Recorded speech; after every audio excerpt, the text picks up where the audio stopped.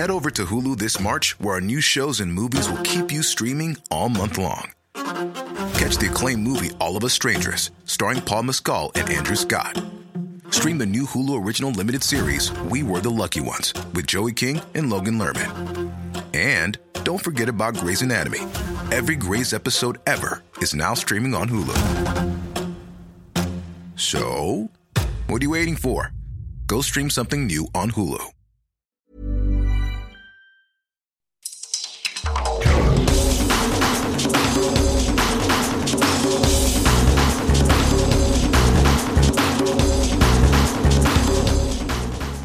Welcome to the World in Sport. I'm Vinnie Wiley. This week, Manu Samoa eye back-to-back wins over the Wallabies.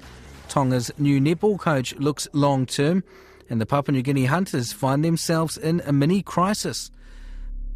But first, the Pacific Games Council remains hopeful the Northern Marianas can still host the 2021 mini-games, despite the governor announcing they would pull out due to the destruction brought by Super Typhoon Yutu. Ralph Torres said the Category 5 Super Typhoon from October had strained the CNMI's coffers and greatly affected the government's ability to financially back the Games. But the Pacific Games Council Chief Executive Andrew Minogue says they believe a solution can still be found to keep the event in Saipan. They were looking forward to the Games coming to Saipan, and we all were.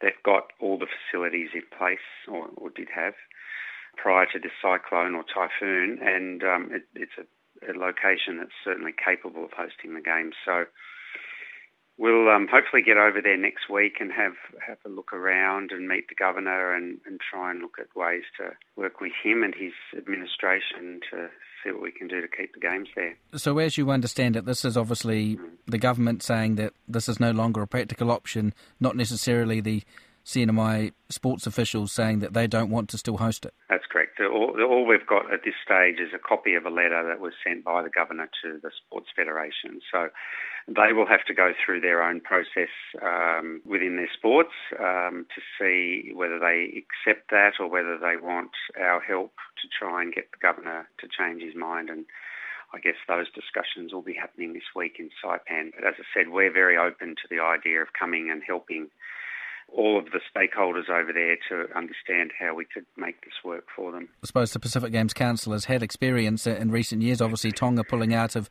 this year's games, which are now in Samoa, and I think even the mini-games in Wallace and Petuna, I think there was a natural event there which caused a bit of disruption and delay to some of the venues that made things a little bit tight at the last moment. Yeah, that's right. I mean, just concentrating on the Tonga to Samoa experience for this year, if you recall back in 2017 when the Prime Minister made the announcement that they didn't want to host the Games in Tonga anymore, the first thing that the Games Council did was to go and meet with him and offer him some potential solutions if cost was the consideration in how we could make the Games cheaper, how we could look at streamlining the sports program or the athlete numbers per sport. Lots of things that we can look at. And I think we want to go through that same process with Saipan. I don't want the governor to be thinking that they have to actually deliver every single thing that they promised back in 2014 when they were successful with their bid. I think we're all very sympathetic to what's happened with the natural disaster last year. I think when they won their bid, they were unopposed. So the movement unanimously wanted to go to Saipan in 2021. So I think it's incumbent on us to do what we did last time with the Tonga situation and meet the governor and see what we can do to help. And keeping in mind that bid was unopposed, and I think they'd been thinking about it for a little while before actually they put that final bid in. Are there any alternatives that come to mind if there isn't the option of staying in Saipan? I'm sure there will be. Just going back to the start of your question, they were unopposed, I think largely because the time before that they bid against Vanuatu. You remember Vanuatu hosted the mini-games in 2017, and when they won the rights to host those games, Saipan were bidding against them and did quite well. It was quite a close vote. So the next time around, when Saipan bid for these games in 2021, I think the movement knew that they were serious and they wanted the games.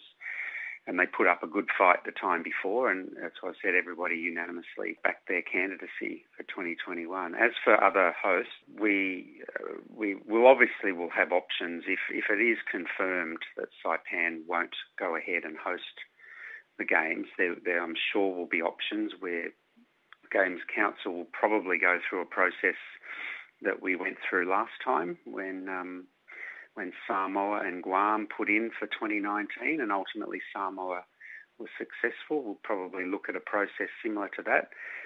We actually, right at this moment, do have a competitive bid process for the following mini-games, which is 2025. We've got Palau and American Samoa formally bidding to host, the 2025 edition.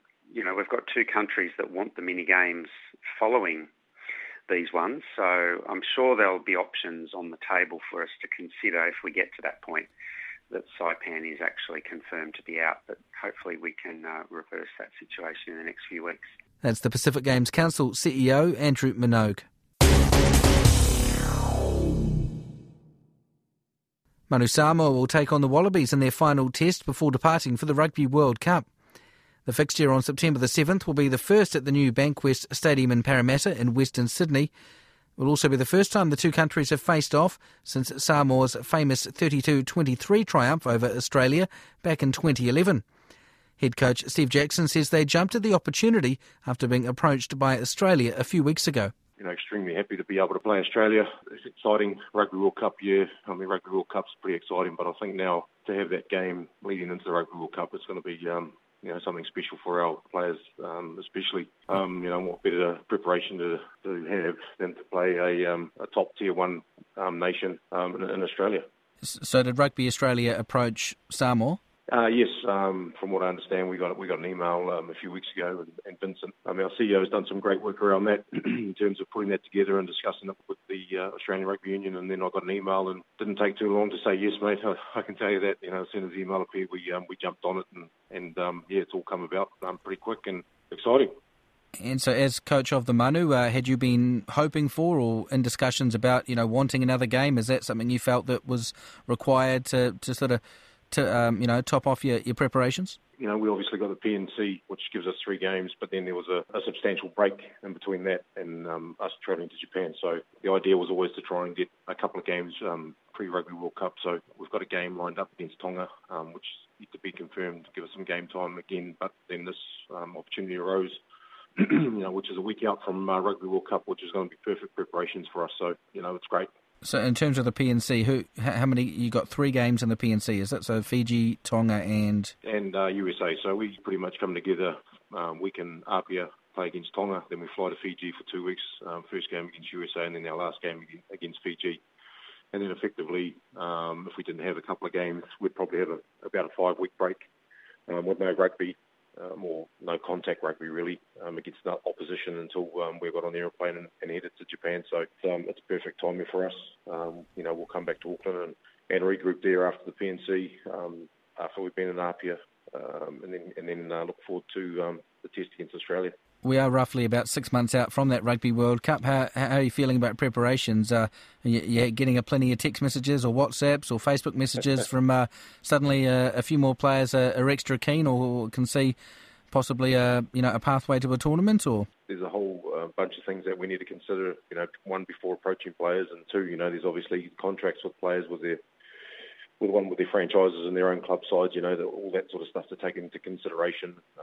But at the moment, there's been, not only me and my coaching staff and my management team that are extremely excited, but, like you said, I have had some messages around from players, that were willing to put their hand up and want to be at Rugby World Cup, which, from a coach's point of view is fantastic. So again, it's just one of those things that's going to take some time.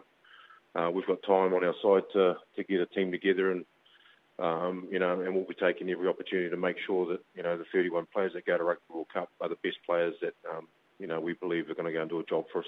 The big talking point rugby-wise, I guess, in the last few weeks especially, has been the idea of this World League, Nations League. At the moment, the proposal seems to be 12 teams with the final 2 spots on merit, which on rankings, I guess, at the moment would be Japan and Fiji, and that obviously is a fluid situation. Have a good World Cup, things could all change, and it could be two completely different teams. But what are your inclinations? What do you think of when you see that? As coach of a team like Samoa, I know the Prime Minister and Chair of the Rugby Union made some pretty strong comments at the end of last week, saying that he didn't really think it was based on merit, it was based, on money, and teams like yours that have a great World Cup history, a great international rugby history, including that win over Australia, which of course you might have a chance to replicate come September, seem to get forgotten about. Do you think Samoa has a chance of being in a tournament like this? Do you think it would be good for Pacific nations? To be honest, we're ranked 16th in the world, and again, we can only control what we do within our group. Results will determine our ranking. So again, really our own destinies in our own hands, and we need to do well and start winning. End of story. You start winning, your ranking get up higher, and then again we get inside that top 10, that top 12, top 10, whatever it is. Then we deserve to be there. But again, I think the people that are at the top in world rugby, hopefully they're making the right decisions, not just what's best for Pacific rugby, but what's best for the player. We've got to take that into consideration as well. Player welfare is a massive thing. With our players, when we're looking at games, etc., how we can freshen them up. That everything's a lot faster and harder these days in terms of the rugby game. So again, they've got to be mindful of player welfare first and foremost. And again, understand that Pacific rugby is a breeding ground, for the superstars that are named year in, year out. In terms of the world rugby, I think hopefully those people that are making those decisions are actually making the right ones and not selfish ones. So that's the Manu Samoa coach, Steve Jackson. The new head coach for Tonga netball is excited by the chance to grow and develop the sport at the grassroots and high performance levels. Yakwa Hedel returned to New Zealand last year to take up the role as general manager of Netball Taranaki after 26 years living in Australia. She spent 2 decades coaching netball across the Tasman, and in 2016 was named Netball New South Wales Coach of the Year. Hedel is from a Rarotongan and Tahitian background, but says the chance to coach with Tonga is a fantastic opportunity. I'm particularly interested in Tonga netball. They're trying to establish a high performance program, and for me, starting at the foundation level and being a part of building that program with them was really exciting, so I'm glad that came about. Because I suppose, in this part of the world, obviously you've got your New Zealand, Australia at that elite level, and below that in the Pacific you've got Fiji, Samoa typically knocking on the door, and a step below that probably the likes of the Cook Islands and Tonga, I guess, in recent years have been, a level below that and have had less opportunities. I suppose what that does mean is there's certainly a lot of room for growth in Tonga netball. There is a lot of room for growth, and it probably says a lot about Tonga netball and their investment in wanting to start a high-performance program and pathway. And that's partly, due to Salote's commitment to that process. Now, the short-term plan for us was obviously preparation for athletes, having them in camp for the Pacific Nations Cup and just gaining some experience for them, playing against some nations that had some skill, and it will give them some experience within that space. And then for us leading into the South Pacific Games in July, that's a really important event for us because there is an opportunity for us to increase our world ranking, which is the ultimate goal. And it's going to take some time, but I think Netball Tonga are on the right pathway for that to happen. So, first step, of course, this week you've got Cook Islands, Samoa, Stars of Southern Cross, Aotearoa Māori and New Zealand Defence Force, obviously the 16 tournament. For Tonga, in many ways, I guess it's just competition. I know last year they played in the Oceania World Cup qualifiers, I think it was, after the Com Games. So how did you come about to select your squad, and what are you wanting to get out of this week? We have 6 athletes that are based in Tonga, so that's really exciting for us to be able to, and the bigger picture of that is to be able to develop athletes that are actually residing in Tonga and the knowledge that they take back and to be able to share with their community, which ultimately is going to increase the skill development level within Tonga. The other half of our squad are New Zealand residents, so they live here, they're Tongan athletes. So they joined our camp about 4 days ago, but the girls have actually been in camp for 10. So it's a really big step for us. The big part for us has been able to get them to connect as a team so that they're competitive when they go into competition at the end of the week. But the number one goal for us is for them to gain some experience and understand what it is that they're up against moving forward. Looking at some of the scores from a year ago, Tonga weren't that far behind when they played the likes of Cook Islands, Samoa and even Fiji. So how competitive do you think you can be against your the likes of Cook Islands and Samoa, who you'll obviously come up against over the next few days, and are your sort of traditional rivals? Yeah, look, we expect to be quite competitive, and it's probably that lack of experience that just didn't get them over the line in the end 12 months ago. So now hopefully they've got a little bit of experience under their belt. The camp leading into the weekend has been really, really great. And there's no doubt that Pacific Island sports people in general have a flair and a competitiveness. So it's going to be really exciting to see everybody play against each other. And so your first official international match in charge for Tonga will be against the Cook Islands. There's not going to be any divided loyalties? No, there won't be. My loyalty is to Tonga, and I'm actually very proud to be representing them. So I'm privileged and I'm grateful. That's the Tonga netball coach, Yakwa Hedel. The Papua New Guinea Hunters rugby league team are yet to score a point 2 weeks into the new season. The 2017 Intrust Super Cup winners were thrashed 24-0 by Northern Pride at the National Football Stadium in Port Moresby on Sunday. That followed a 10-0 defeat away to Tweedhead's Seagulls in the opening round. Prior to this season, the Hunters had never finished a game without scoring, and coach Michael Marum admits it's a worry. Yeah, really disappointed with the efforts yesterday. I thought our forwards went well, but again, the halves. But, under conditions, no excuse. There's, we're struggling with spine now, so, a lot of people see it, but problem is this is the best players from the Divisional Cup competition that we brought in, so that's supposed to be the next group of players that we'll be picking from. So, we just have to be patient with them and make sure give them a bit more time. I think this year is not about finals, so we're building the side again. So hopefully they get to play together really soon. So. Well together, so yeah.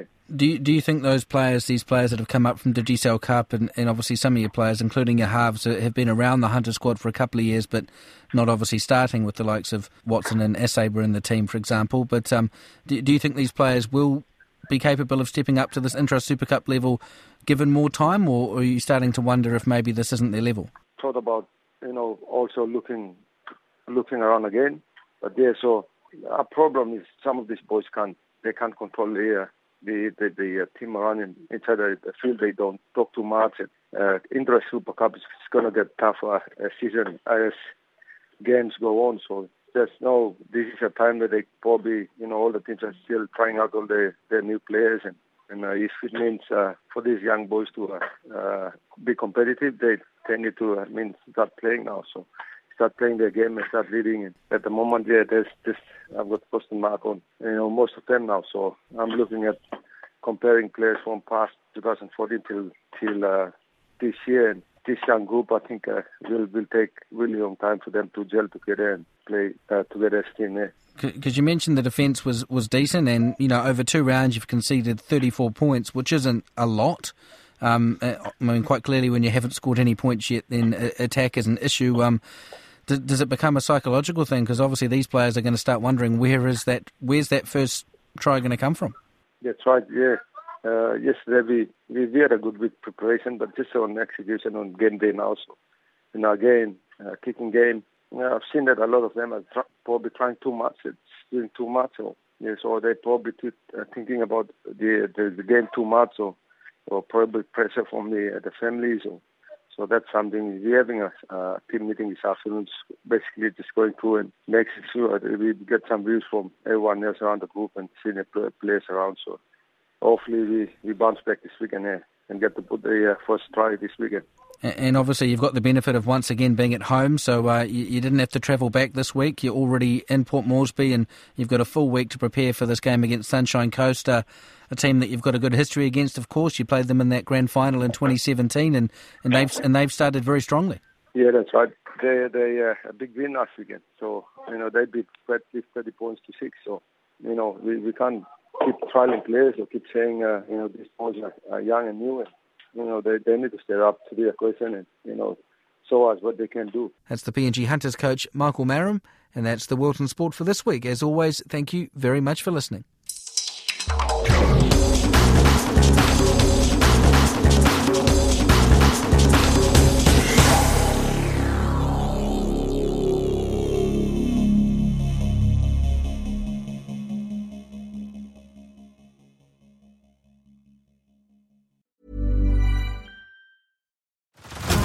Head over to Hulu this March, where our new shows and movies will keep you streaming all month long. Catch the acclaimed movie All of Us Strangers, starring Paul Mescal and Andrew Scott. Stream the new Hulu original limited series We Were the Lucky Ones with Joey King and Logan Lerman. And don't forget about Grey's Anatomy. Every Grey's episode ever is now streaming on Hulu. So, what are you waiting for? Go stream something new on Hulu.